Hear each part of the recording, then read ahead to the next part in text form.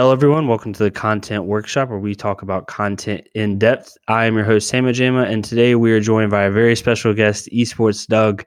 Doug, I'm so glad that you decided to join us. Doug is a caster, commentator, host, analyst, content creator. He wears a ton of hats. We were talking about before the podcast. He does a little bit of everything, and today he's here to tell us his background, his story, and give us a little bit of insight on what he does. How you doing today, Doug? I'm doing super well. I think given the state of the global pandemic that's going on, I'm just very thankful that we can do something like this. Thank you so much for having me on the show. I've been very, very excited about doing this. I'm pumped, dude. This is going to be a lot of fun. I'm excited. Yeah, man, it's always fun doing this. And you're the first person that I've done a podcast with in like the talent category, I guess, for lack of a better term, like haven't gotten that perspective. So it's going to be really nice. I've had writers, marketers, but I haven't had any talent guys. And I feel like you guys are the easiest to talk to when it comes to this type of stuff. You're already natural in front of the camera. So. You just set the bar real low, right? Like, think about this. You're only going to get better from here. No, yeah, exactly. But so I guess to start off, I already gave a little bit of introduction, give you a little bit of your background and what you're all about, and we'll go from there, man. Yeah, so I guess elevator pitch, right? Mm-hmm. I've been in the esports space in some form or fashion for, holy smokes, over a decade, 13 years. I started off competing back in the OG Halo 1 days. Oh, wow. Yeah, way back. Yeah, that should tell you guys roughly how old I am. That should give you a tell. But I competed for a while and then transitioned to coaching. Coaching eventually turned into analysis. And that's really what led to more content creation in general. So I'm a sucker for numbers and statistics and data. I'm a nerd for that kind of thing. So I was able to start doing some of that in the esports space, and that led to writing. So I'll see if I can remember this. So I started, my first written piece was for a brand that no longer is called this, but they were called Instant Esports. Okay. They are now, if I'm not mistaken, a different platform, but they operate under the name of Blitz.gg, I think. Oh, yeah. Blitz. Yeah. I know them from League. Yeah. Yeah. Mm-hmm. Yeah, exactly. So I wrote for them first. And I remember at that point, I was very heavily into League. And my first piece was around SK Telecom, I think, or TSM or something. And I just like geeked out. I was like, I can't believe I'm doing this. Like, this is something I've always wanted to do. So, really cool opportunity there. From there, I ended up writing for ESL, Red Bull, and then ESPN. And through some of those connections, I was able to fortunately make my way onto a camera and onto a microphone and get to casting. And I've been casting freelance for the last probably 2-3 years or so. And man, I love freaking A. I love it. I love it so much. Yeah, I've seen you a couple of times on different broadcasts and stuff like that, just doing some different like freelance work. But the 2v2 tournaments, obviously, with the Rockers, where I first saw you like in depth, like it was right there. The first time I got to interact with you, I guess is the best way to put it. Sure. But for you, what was your first actual job like in the casting? Like what for your first gig that you had, like official one? Yeah, so it was. I don't remember the year. It was EGLX in Toronto. Okay. My very, very first casting gig was actually Call of Duty. So I was working with Paradox, who's now an observer for the Call of Duty League. Lando, he's Lando. He's creating content for EG. That's who Lando is. And Lemon Kiwi, who's now doing a bunch of content in the Overwatch space. So I'm like casting with them, and I'm like a fish, right, in the deepest depths of the ocean that I've ever been in. I've never casted before. And I'm, super nervous at first. And I didn't tell anybody. Well, like my co-casters didn't know. The guys who hired me knew that I had never casted before. But I wasn't going to tell my co-casters that, right? Yeah, you got to leave that in dark. Yeah, you like fake it until you make it, which is exactly. So we got done that weekend and we were like celebrating. It was Sunday.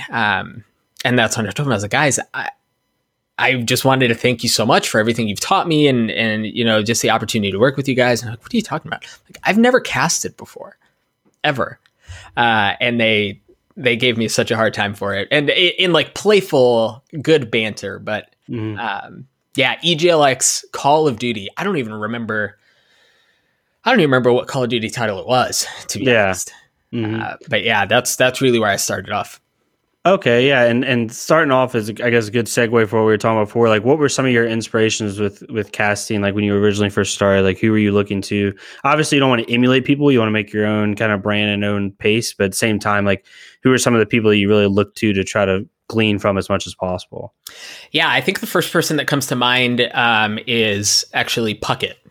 Okay. Again, as an old school Halo guy, I grew up watching him talk about sneaky beavers and jumping blaners and Puckett rockets, and like that really set the foundation for what, once I realized that was something I wanted to pursue, what I wanted to emulate. And to your point, yeah, I think there's a lot to be said about creating your own brand and your own image, but when you've got some world-class talent, I would be remiss not, to like try to pick up stuff from them and learn from them. So Puckett was definitely one. And then Rivington from the LCS is another one that I've looked up to and respected for so long.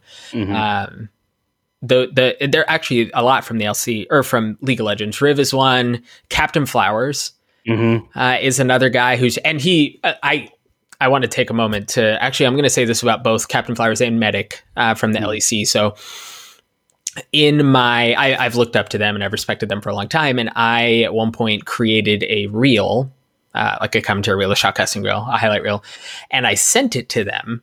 And I'm like, these guys get reels all the time, right? Like, this random Joe is sending them a reel so they can look at it, blah, blah. And both of them looked over it and both of them responded and both of them gave incredible feedback. Like stuff that not only was it feedback, from someone that I look up to and someone that I respect and someone that I want to emulate, but it was also very detailed feedback and very good feedback. And it was very obvious that they took time to invest and time and be willing to do that. And honestly, without going too far down this rabbit hole, that's really hard to come by in the esports these days. Yeah. Not everyone, not everyone is willing to help out other people, it's unfortunate, but it's true. So those two guys, I agree with what you're saying. And just to add on that point, like I am in no way means like anywhere in the esports space and success yet, but had like younger kids like ask me like, hey, what should I do with people or what should I do to get my name out there? Stuff like that. I'm like, hey, just send your resume, send like what work you've done, send it to people. Like I've sent my like some marketing products and like resume to like, I'd say 30 people. But like you said, it's really rare to come by when people give you detailed feedback. Cause I've only had, I'd say 3 or 4 people that actually responded like, hey, here's what I think you should do better. And that's just so invaluable. Cause they're taking the time to do that. That feedback's genuine. So I do agree with that. And to your point on Puckett, one thing I always liked about him was that he has the ability to just like today we're dating when we're doing the podcast with the T1 event with Valorant. Like he's just able to jump in and start talking about it. And I'm like, all right, this dude's seen this game for 3 days. Like, how do you go in and talk that like soundly with that good of pace that quickly? Like, I feel like it's a rare skill. Yeah, he's incredibly, and I mean, I think one of the benefits is that he's been around shooters for as long as he has, right? But Puckett, I think about world-class talent. And Puckett, the two names that come to mind are Puckett and Golden Boy. Yep, both of those are definitely staples. And like you said, Captain Flowers, like any of the LCS, LEC talent, I guess the best way. I love like that core group because they have the perfect balance of like, I guess for lack of a better term, BSing and also being analytical in games. Like they just ebb and flow in and out throughout the entire game. Like there's sometimes where you're like, they're talking about something they did at home, and the next second they're talking about some super in-depth play. I've always liked that about League of Legends. Well, like you step back, right, and you think about all of this, and you come to the very sobering realization that there are maybe 100 people in the world, maybe 100 people in the world who can say that they do this full time. And then you start listing off some of those names, right? The Puckets, the Mavens, right? The Pansies, who's currently casting right now the Valorant event with Puckett, the GBs, the LEC guys, Shocks, like the list goes on. And all of a sudden you realize that like there's this level of talent, and there's a reason why there are only a handful of people who can say they do this full time. It's because they're up here. It's because they're the best of the best across the board. Mm-hmm. Yeah, but when we were talking on your stream one day about how hard it is to break into that. So going back to your feedback point, it's really nice to see, like you just said, it's like you're sitting at the top with 100 people.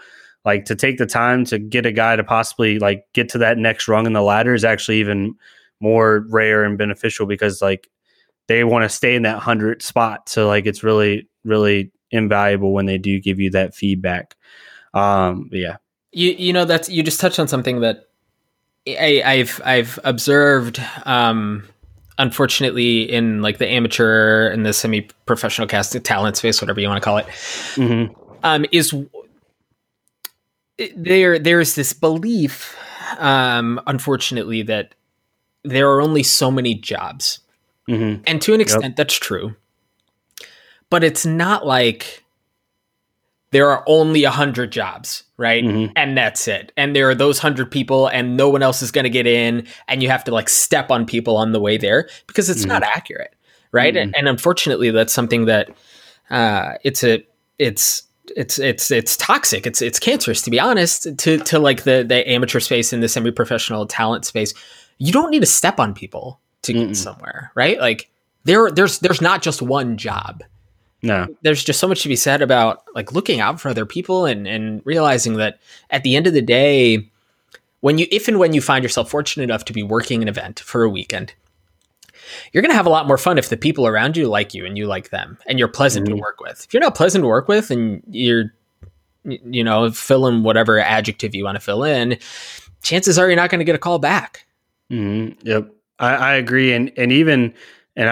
I'll even go on the the selfish side of reasons, right? Like I've learned in corporate business world, even in younger years, like that one person that you don't reach a hand out to or that you don't talk to, make that connection with, that could be a person where 4 years from now, that's the person you need. Like you burn one bridge and 3 years from now, you're like, man, I wish I could get into that spot. And you say like, who's in there? And you see that guy, you're like, crap, I should have talked to that dude. I've learned that. I'm not saying make friends with everybody and be like a fake nice guy. I'm just saying like, don't just shut people out. Like, even if it's for a selfish reason, like keep them in because it's just going to help yourself out even more. And you always get more perspectives, especially in talent. Talent is so diversive and so different. Like getting different perspectives on how to do things. Like y'all's job is probably one of the most unique jobs per person there is. Like getting as much perspective you can is so beneficial. Well, and just like don't be a crummy human. Yeah, exactly. Right? Like just be a good dude. Yeah, be like a good. People are going to want to work with you if they enjoy being around you. It's just not. Yeah, just don't suck. That's the best advice I could give people. Just don't suck. Yeah, exactly. Going into though, like enjoying the cast and like as we segue into further things, is what has been your favorite, I guess, esport to commentate, and then also I can add on one thing in this prompt is what is your favorite esport to commentate, and then what was your favorite event that you've had so far that you've hosted? Okay, that's gonna be hard. Yeah. So okay, up until now, my favorite game to cast has been League of Legends. Okay, and it's for a number of reasons, and I could explain. I think when you are watching or when you're playing League of Legends, you're telling a story over 30 to 40 minutes, right? And one thing will always have a significant impact on the next thing, and it just continues to snowball for the length of the game. So the game really allows itself to tell a story. And I think, in my opinion, that's one of the really important things, probably the most important thing of a play-by-play commentator, a color commentator. Yeah, everyone likes the hype and like the memorable lines, and that's what makes its way onto videos and montages and whatnot. But tell a story, right? Like get people invested, get them looped in with compelling storylines. And I think that's what makes people stick around. So League, in my opinion, really lends itself to that, like the early game and how it translates into the mid game and the late game. And one of the other things I really like about it, again, I can be so nerdy and so analytical. There's so much depth to that game. Oh yeah. And this isn't to take away from other games, right? I want to be really careful about how I portray that, but there's just so much depth to that game. And there's so much you can talk about at any given point in time. And again, the narratives change depending on what time you're in the game.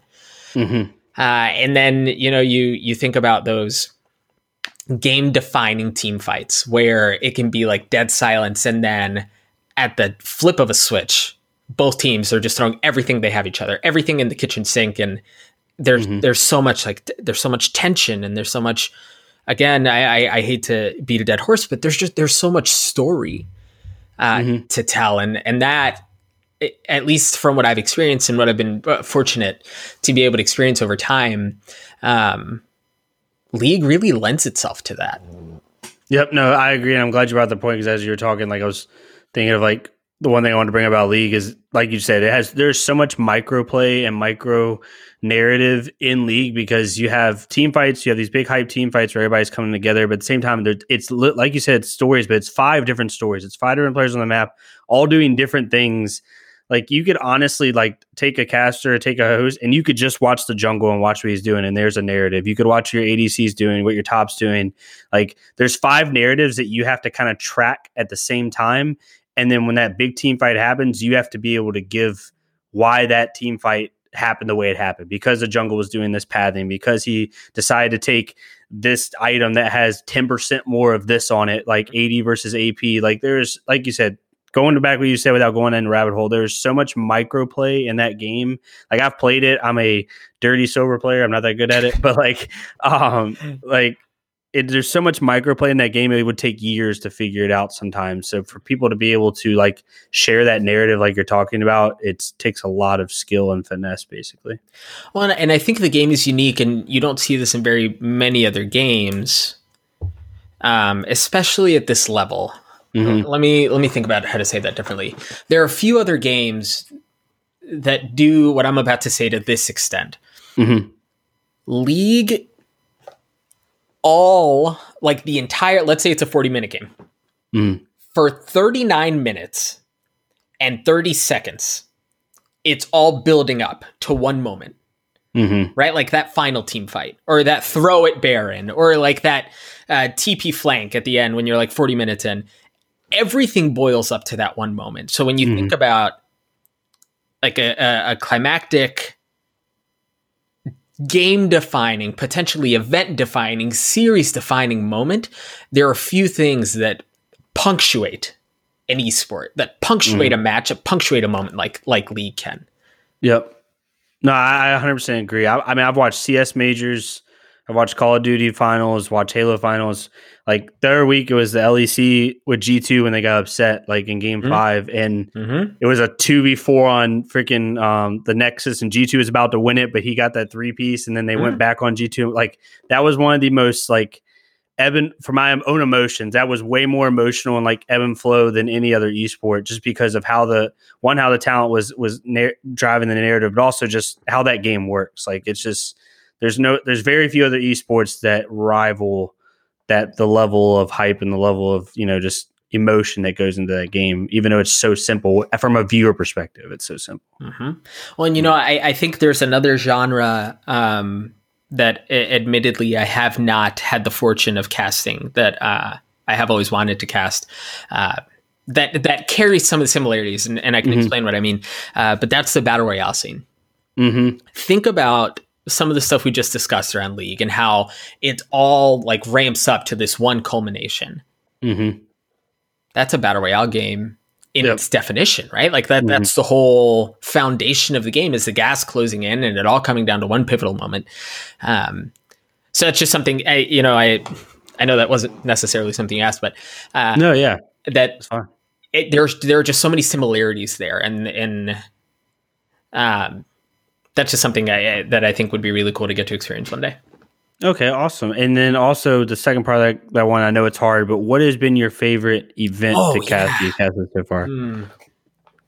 That's got to be difficult, because it's probably each of them probably has their own reason why they were good. Okay, I'll say this. My favorite. I wasn't. Oh man. What's the issue? Like, what? I thought I had an answer, and then I thought about something else. Okay. I think I'll say one, and then I'll have an honorable mention. Okay, that's fine. My favorite one, and I'll explain why, was probably the launch weekend for the Call of Duty League. I didn't cast it. But I was on site doing some in-house analysis And admittedly, like, my segments were not long. They weren't even on stream. But there was just something so special about being a part of creating history, right? Mm-hmm. Like, the very first time the Call of Duty franchises league spots, the very first home event ever, the very first major esports event in the state of Minnesota. There were so many firsts that just to be able to play a role as small as it was, just to be able to get to be involved was something that was so special. And while I would have loved, obviously, any talent will say this, but while I would have loved to have the opportunity to have been more involved, just again, to be able to say that was something that I was involved in, and I was fortunate enough to be able to contribute to that. Like, it was just so special. So special. Yeah, no, I know what you mean. And also, like, maybe a little bit of bias given I have the hat on, but like the working with the Rocker too, like, obviously you've had way more interaction than me, but I've had a little bit of interaction with the staff there and some of the C-level people. Like, that family environment and what they're fostering over there probably made it even better because, just the whole narrative they were driving and everything that they were working on. Not only it's the first event in the new Call of Duty League, but like you just said, first event in Minnesota, first event in the franchise league, first event with a brand new organization that was created like 3 months prior. And this is a $25 million investment. Like, there's so many firsts there. And the fact that it went as smooth as it did, and probably everybody was working their ass off, for lack of a better term, probably made it that much even better. Like, you know those people, you live in that area, like, you're around that, area. So it made it even better. Probably. Yeah. I think the people, the people and the grandeur of it all was something that was so special. And I think to toot their horn a little bit, I do think the Rocker organization is creating something special, and I think it's just an awesome group of folks. I've made friends from the people that are in that organization, like genuine friends, not just like work acquaintances or anything like that. And I've had the fortune of working with a number of different organizations, and you can't say that about all of them. They're not all that pleasant to work with, and they're not all that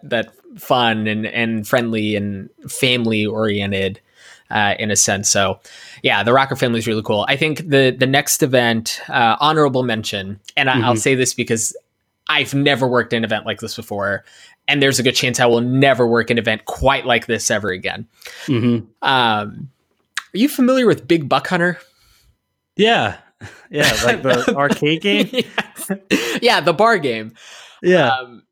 I had the privilege of working the Big Buck Hunter World Championships in Vegas. That's a thing.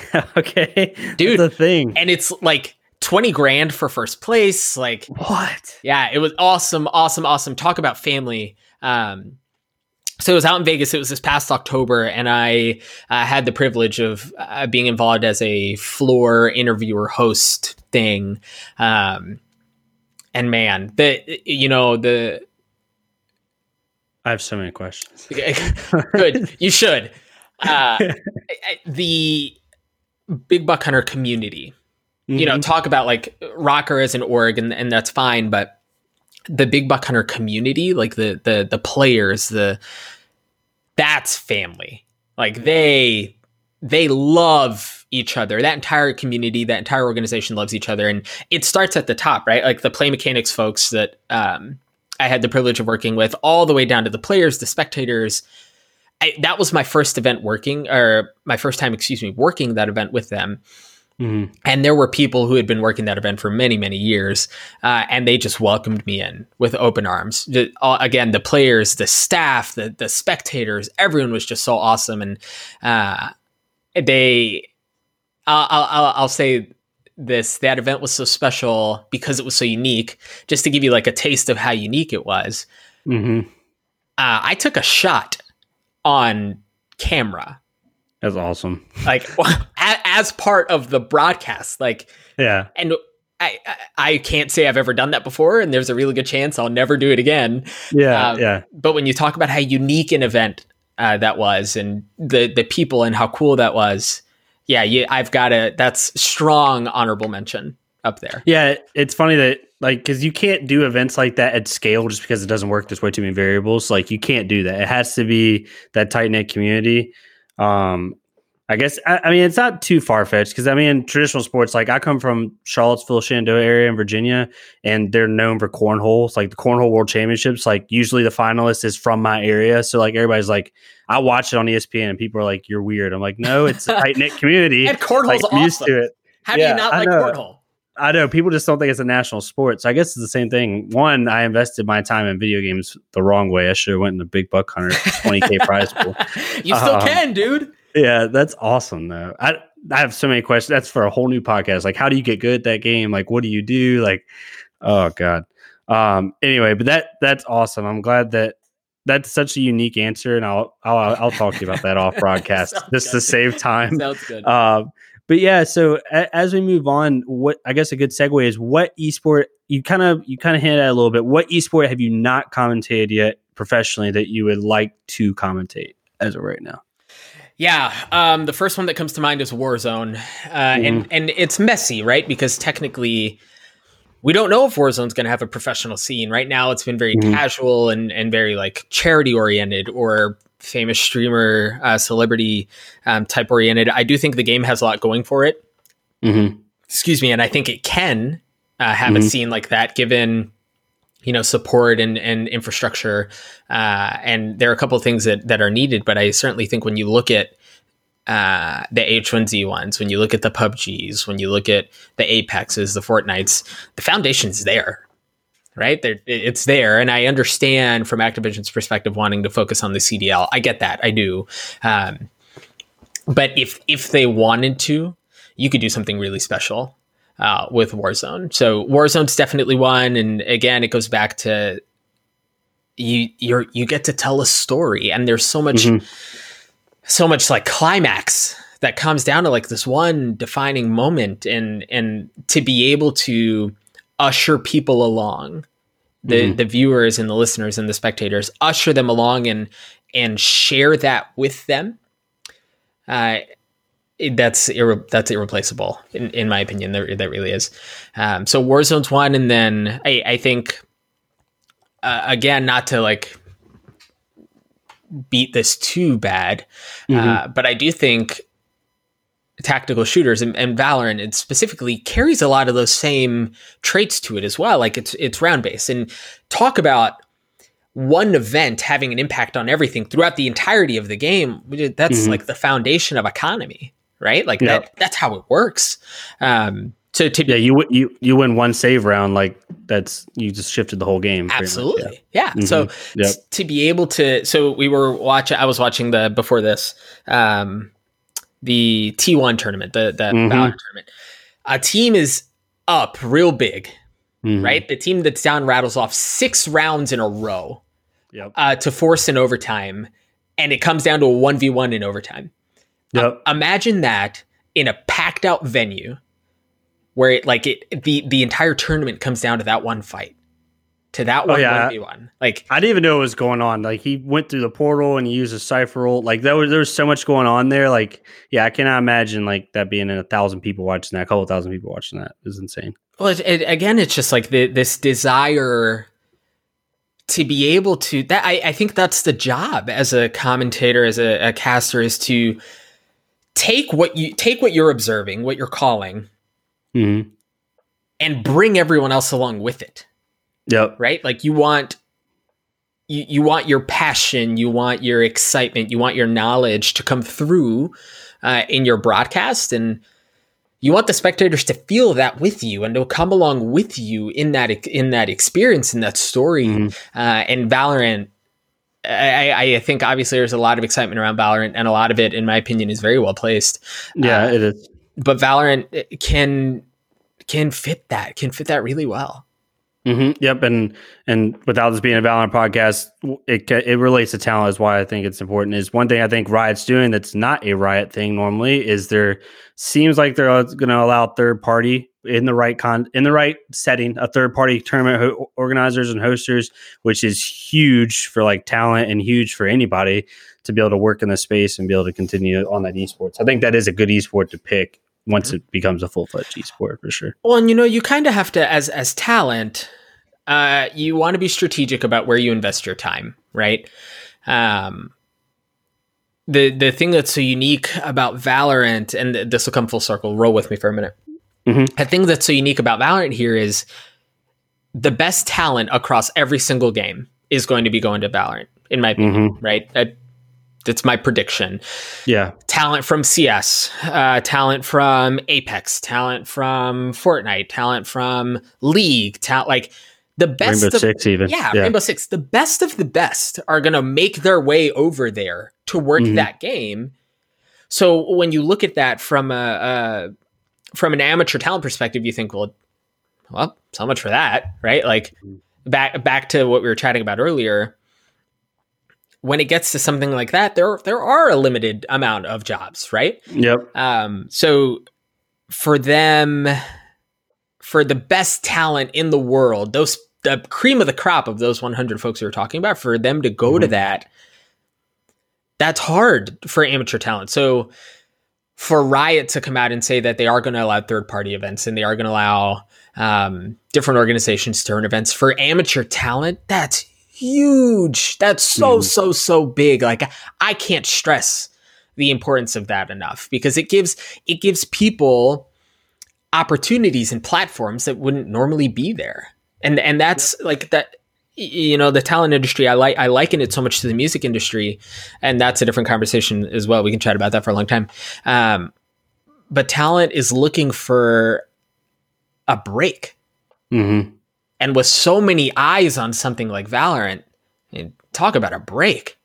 Yeah, and exactly. And even like we talked about the music industry a little. My dad was a music major, so I get the analogy 110%. We talked about it on your stream one day, but yeah, I agree. Like, and even if you wanted to find your niche, like you could be the main talent lead for like a DreamHack type circuit or something like that. Like, it doesn't even have to be the main circuit, so to speak. And hopefully Riot does it right, where there is a main Riot league, and then there's also, they just let people play out what they want to play out, so you can have work, pretty much anywhere you want. And I think the online side of things will also be big too.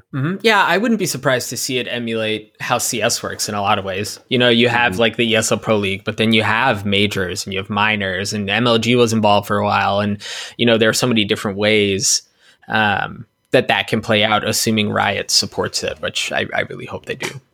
Yep. Yeah. So those are two definite ones. Valorant, obviously, going back to what we said about esports, you haven't commentated yet that you would want to. I think that's definitely a viable one, even though it just started. But getting into a little bit on the current, I guess my original prompt was, what's your take on the current talent landscape of esports? But I guess the better prompt is, are there any voids you see in talent that needs to be filled, or how do you see yourself like attacking that space, to try to fill and add to it, I guess is the best way to ask. Yeah, I think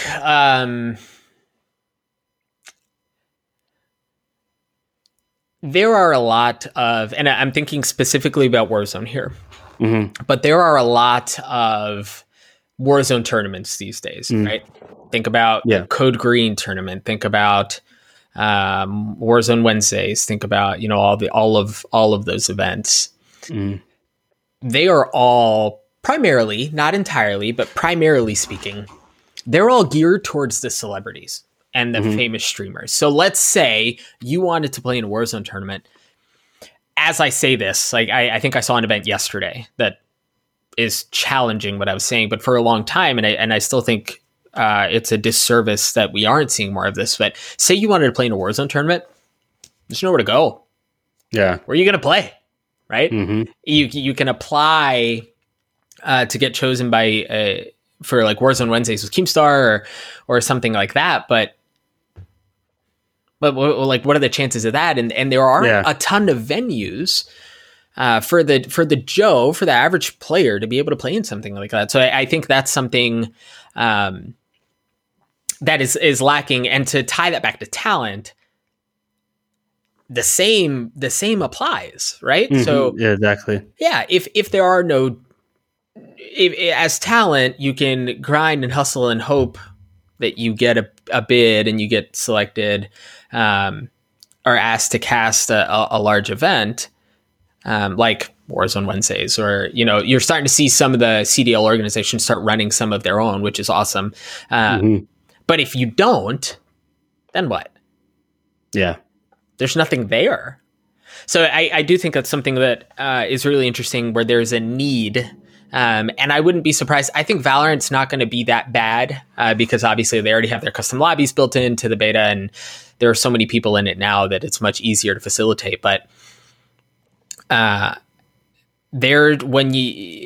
think across the board for talent, you've got your tier 1 events, you've got the big ones, right? Then there's like a gap, right? For someone in the talent space to make it, you've got to have the platform to make it on. You know what I mean? Yeah, no, I agree. You're hitting the jump to the ledge instead of like climbing some ladder rungs, basically, is how it works in the talent space, it seems like. Like there's no, I actually can't, it's funny you bring that point up because I'm thinking in my head, I can't think of a mid-level talent tier. Like I can think of mid-level esports, I guess is the best way to put it. Like you're the head talent guy for a tier 2 esport maybe, but I can't think of, I can think of tier 2 for competitors. I can think of tier 2 for business and C-level guys. I can't think of a tier 2 for a talent kind of oriented person. No, and I think you put it very succinctly. You're jumping onto a ledge. You're leaping onto a ledge instead of going a couple of rungs and working your way up. And I do think that's a byproduct of the infancy of it all. Like we're just a couple of years into this thing, right? Like, yeah, esports is as a concept, esports has been around for a long time, and I will testify to that early on, and I know that there are many people who have been around longer than I have who have seen it in even more primitive states than what I've seen. But it's young, right? Like there are certain like foundational things that are missing from there that I, in my opinion, would do a huge service to the ecosystem, to the infrastructure of esports as an entity, as a space, as an industry. If some of those were plugged. I will say one thing that I think is missing. You tell me if it's right or wrong. I think it's missing solely because it just takes so long to cultivate. Lando's kind of doing it with Envy right now, but there's no like first take. Howard. Like there's no like just talk show kind of guys where you get on for 2 hours and you talk about what's been going on last week. They have, there's no like Stephen A. Smith. I don't know how to explain it, right? There's no like ESPN type morning Golic and Wingo style shows where people just talk. And I think it's because that takes so long to cultivate as a brand. But I feel like that's one of the biggest voids too. And to me, like you can look at all numbers. You're a big data guy. Like podcast and like YouTube, or like podcast and conversational content has skyrocketed the last 2 years, like as far as viewership. Oh, just think like the last month, right? Everyone's freaking stuck inside. Yeah. People are creating content left and right. I've seen a bunch of memes on the internet like, oh, I guess it's time to start podcasting now because everyone's doing it. And there is a lot to that. But to your point, a lot of it takes time to cultivate. And the problem is there are a lot of people who have tried doing something like that, like an esports talk show host, round table, around the horn type thing. Yeah. And a lot of it has failed. Right. So I do think, to your point, I agree it's missing. But a lot of people have tried to crack that egg and they haven't been successful. Yeah, I agree. And this might not be the main point, but I think one of the other reasons is like in traditional sports, like I'm a huge basketball fan, but I also watch football and baseball. They intermingle. So when I watch Golic and Wingo, I can get a little bit of everything. In esports, it's sometimes like that, but it's not really like that. Like if I'm a League of Legends watcher, I don't really watch Call of Duty. I don't watch CSGO. You don't even watch other MOBAs. Like you don't watch Dota. No, you don't. So like if I watch a 45 or hour and a half show and you spend 20 minutes on League of Legends, I'm not watching the rest of it just because you have even though esports is already in its infancy, you have a very small group of people like similar to us that watch multiple esports. Not very many people do it. Like even in Valorant, like I have a couple of buddies who came from CS and I started talking about League of Legends. They have no clue what I'm talking about when I start talking about League. It's just the nature of gamers. You grind out your favorite game, so it's hard. Yeah, you're right. There's not as much crossover at all. I think one other thing that is lacking especially in the amateur, semi-professional, and then just content, talent, creator space, whatever. And I tweeted this the other day. Just gas up your friends, right? Like if your friends are doing cool stuff, gas them up. Hit retweet. It doesn't cost you anything.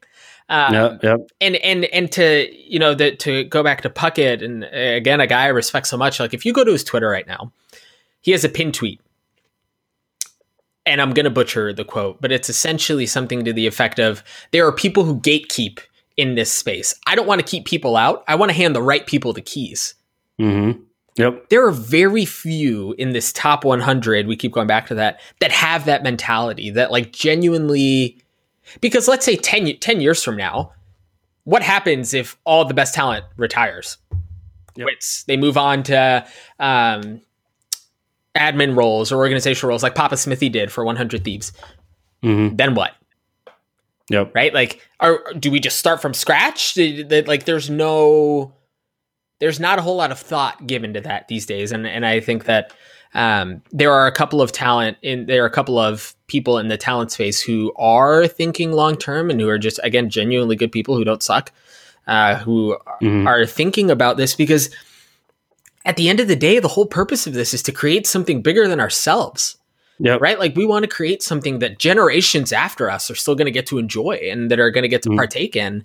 And if we aren't thinking about that now, it's not going to happen.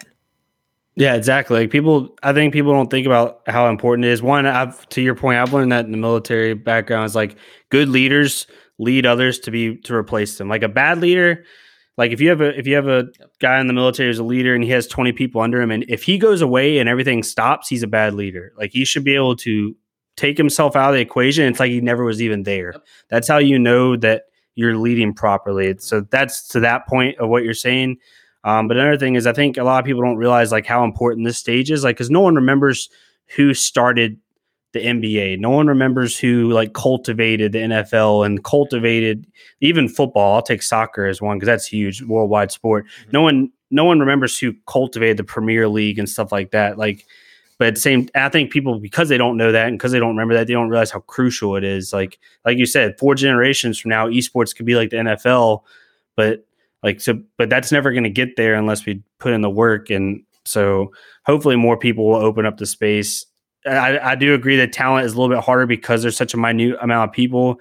So I'm not going to like try to put words in people's mouth, but I completely agree with you, honestly. It's just hard. It's a hard situation. And I think when you increase scope and you think about the larger picture, right? The larger, the storyline that's going on, I think that's something that's just so important that unfortunately, because we're so in the moment and because we're so caught up in what esports has become, it's very easy to lose sight of that.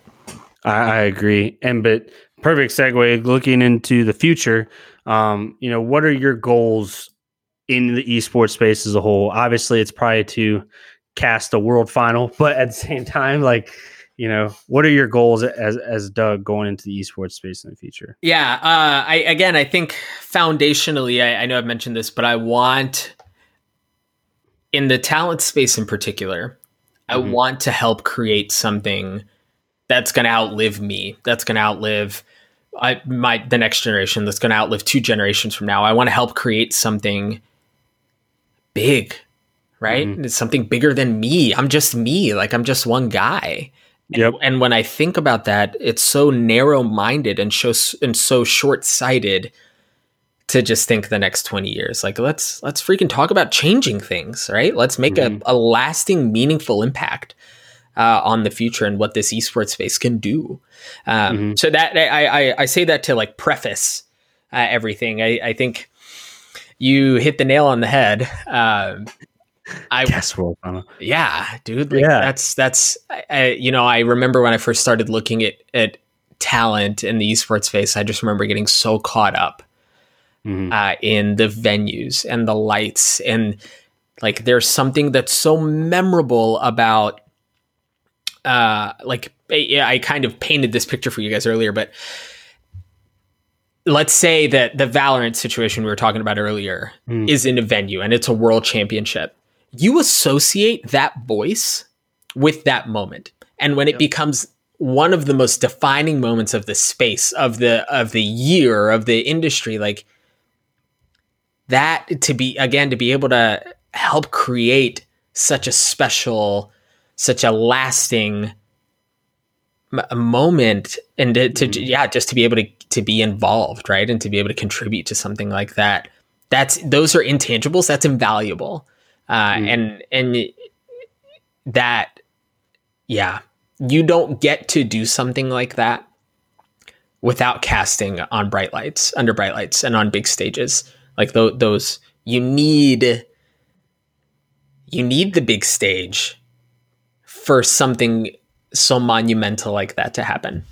Yep, I 100% agree. And the funny thing, you brought up the sound aspect of it. Like, one thing I think of is when Optic Gaming did the run at that CS major and ended up winning it with Rush's team and everything. And I can't remember all the plays. I can't remember everybody they beat, but like I 100% remember like the sound bites and like the casters and the pinnacle moments and stuff like that. Like, you can sound and smell are the two things that trigger memories the quickest, to me at least. But yeah, I 100% agree. And casting a world final would be insane. I can't even imagine like knowing 1.1 million people are listening to your voice talk. I don't know if I could even like utter words at that point. But think about, like, that's not unique to esports.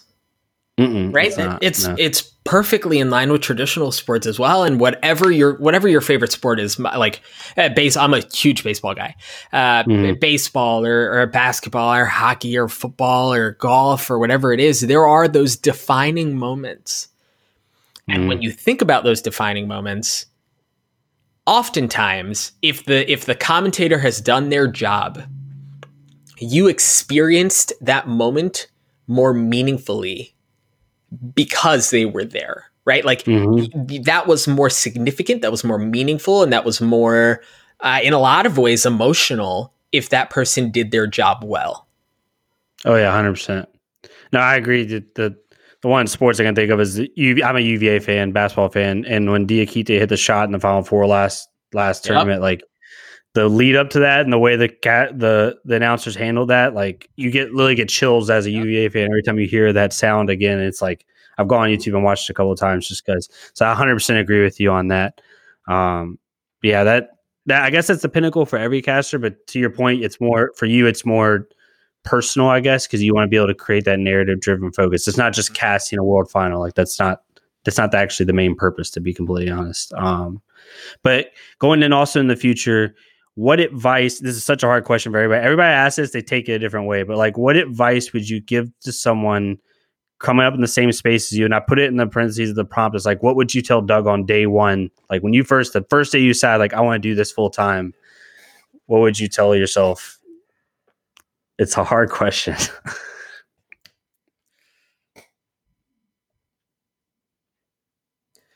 Two things, and I think they're related. I'm going to hash them out, and then we'll find out if they were related or not. Yeah, okay. The first one is, and this is two-sided, but you can't spend your entire career looking at other people and what they do. You can't. Like, you can't spend all that time comparing yourself to other talent. You can't. And full like disclaimer, this is a daily battle. Yep. I this is like preaching to the choir. I have to tell myself this every single day. You can't, right? Because it's exhausting. You end out like trying to like hodgepodge what you want to be and what you want to do with what other people are doing, and you're never satisfied because you're chasing something. And in a lot of ways, I want to be really careful about that because I'm very driven and very ambitious personally. So if I'm not climbing this freaking Mount Everest or chasing something almost unattainable, I get bored, to be honest. So I do think there's something to be said there, but you can't compare, like, Doug, forget about what other people are doing. Right? Like, these are the opportunities that you have right now, and you need to just go in and make the best of those. And don't worry about what other gigs people are getting and how big the gigs are and what games other people are getting to cover. Like, this is what you have, and do that to your best. Yep. No, I agree. You have to try to beat yourself. I've quoted before, like, don't try to beat others, try to beat yourself every day.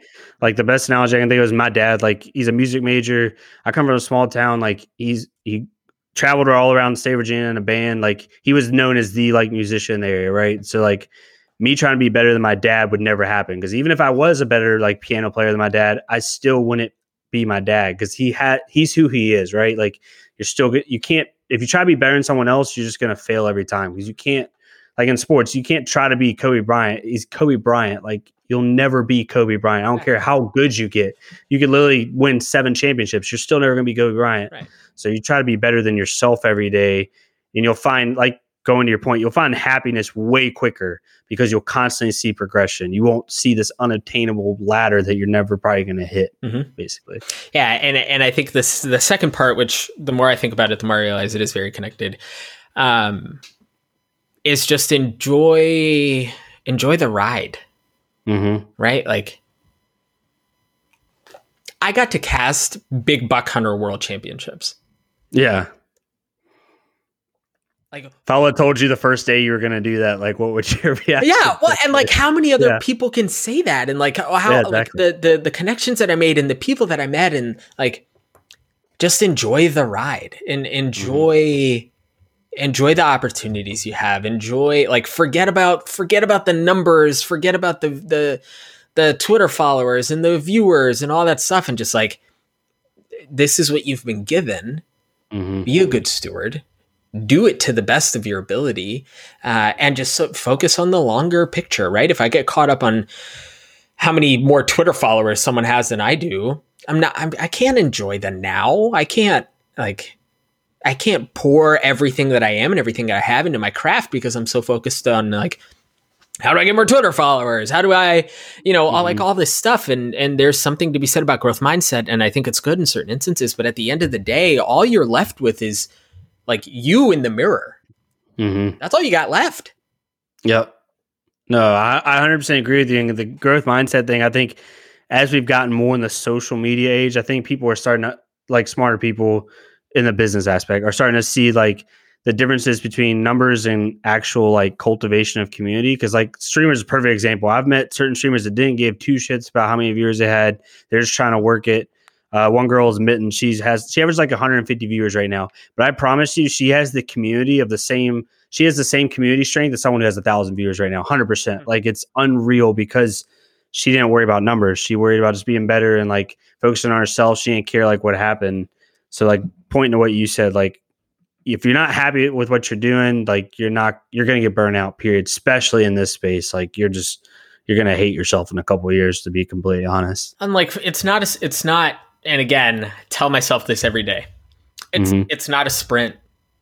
Esports isn't going anywhere, right? Like, to go back to what we were talking about earlier, if things go well, this bad boy's going to be around forever. Yeah. Right. Exactly. Like, take it a day at a time. Yes. Like, achieve. And I'm probably laying on this on so thick because I know my personality, and my personality is I need to take over the world today. And if I haven't taken over the world today, I have failed. Like, monumental failure. I'm very hard on myself. Just take it a day at a time. Like, slow down, enjoy. Yeah, exactly. Like, enjoy what you got. Enjoy what's around you. Yeah. It's like the Gary Vee comment. He's like, I'm 39 or however old he's like, you guys think that's old? Like, are you kidding me? Like, I have 40 more years. Like, I'm just getting started. Like, if you have that mindset when you're working, like, it's a lot. You do a lot better, to be honest. Think of Red Eye. Yeah. Like, Paul Chalanera, I butchered his last name, I'm sure, but Paul Red Eye, he's someone who's been around the esports space for a long time. And you look at how old he is, and in esports talk, he's old, but dude's killing it. Yeah, exactly. Right? Like, he's the man. He's got freaking memes about him. Yeah. So just forget the other stuff. Just live in the now. Just enjoy the now. Like, you've got your opportunities, do them to the best of your ability, and let chips fall where they may. Yeah, exactly. And if you enjoy it, like, worst possible case scenario, you enjoy something you're doing, you just keep going throughout your life, and you have fun with what you're doing. You don't see it as work. Yeah, Doug, those. I hope everybody listening, I know they got something out of it, but I hope they're getting something out of somebody who I just want to thank you for coming on the podcast because you're someone who genuinely, like, for lack of a better term, gives a shit like a lot about not just yourself, but other people. So I want to thank you for that. And hopefully everybody listening got something out of your story. I know they will. But for anybody listening, if you're watching on YouTube or Spotify, like, leave a comment on any questions you guys may have or anything like that. Hit us up on Twitter. But at the very end, Doug, if you want to shout out, some of your social media handles, anything you want to, promote, obviously I'll put them in the description of everything, but just for. Yeah, no, I appreciate that. I think there are 4 things I want to plug. All my handles are the same across Twitter, Instagram, and Twitch. It's at EsportsDoug. But the 4th thing that I want to plug is this man's content right here. Subscribe to this man. Follow him on Twitter. Follow him on Twitch. Here's the thing, right? I'm going to give you guys a spoiler. I know that he has other guests who are coming onto the show who are way cooler than I am. And you're not going to get it if you don't sub to this man's content. Sub to the man's content. That's the biggest plug of the show. Hands down. Talks about gassing people up. Wrap it up. We're done. No. Oh, goodness. Well, if you're done, I'm going to, for anybody that's not, EsportsDoug on twitch.tv. This dude's been grinding out Twitch forever. And if you think he's entertaining now, he's 10 times more entertaining on Twitch. He's constantly trying to improve his stream, asking his stream how to get better. He's hilarious when he streams Warzone and Warzone and Valorant, so you've been streaming lately, but Warzone with Ali from the Rocker and stuff like that. Y'all been grinding it out. Yeah, exactly. His content's amazing. You follow him on, like you said, your social media handles are pretty much the same across the board on Twitter, Instagram. I know you've been promoting a little bit. Your Twitch, and he also has a YouTube. He's put his highlight. It's your casting reels on your YouTube. I know you don't use your YouTube as much, but if you want to get a taste for what he does from a casting perspective, he has his highlight reel on there as well. But yeah, like going back to what you said about gassing people up, I hate when people gas me up because I get like embarrassment. I get embarrassment by association. It's so bad. I hate it. But yeah, man, thank you so much for coming on. If you guys are watching this on YouTube, all his links will be in the description below.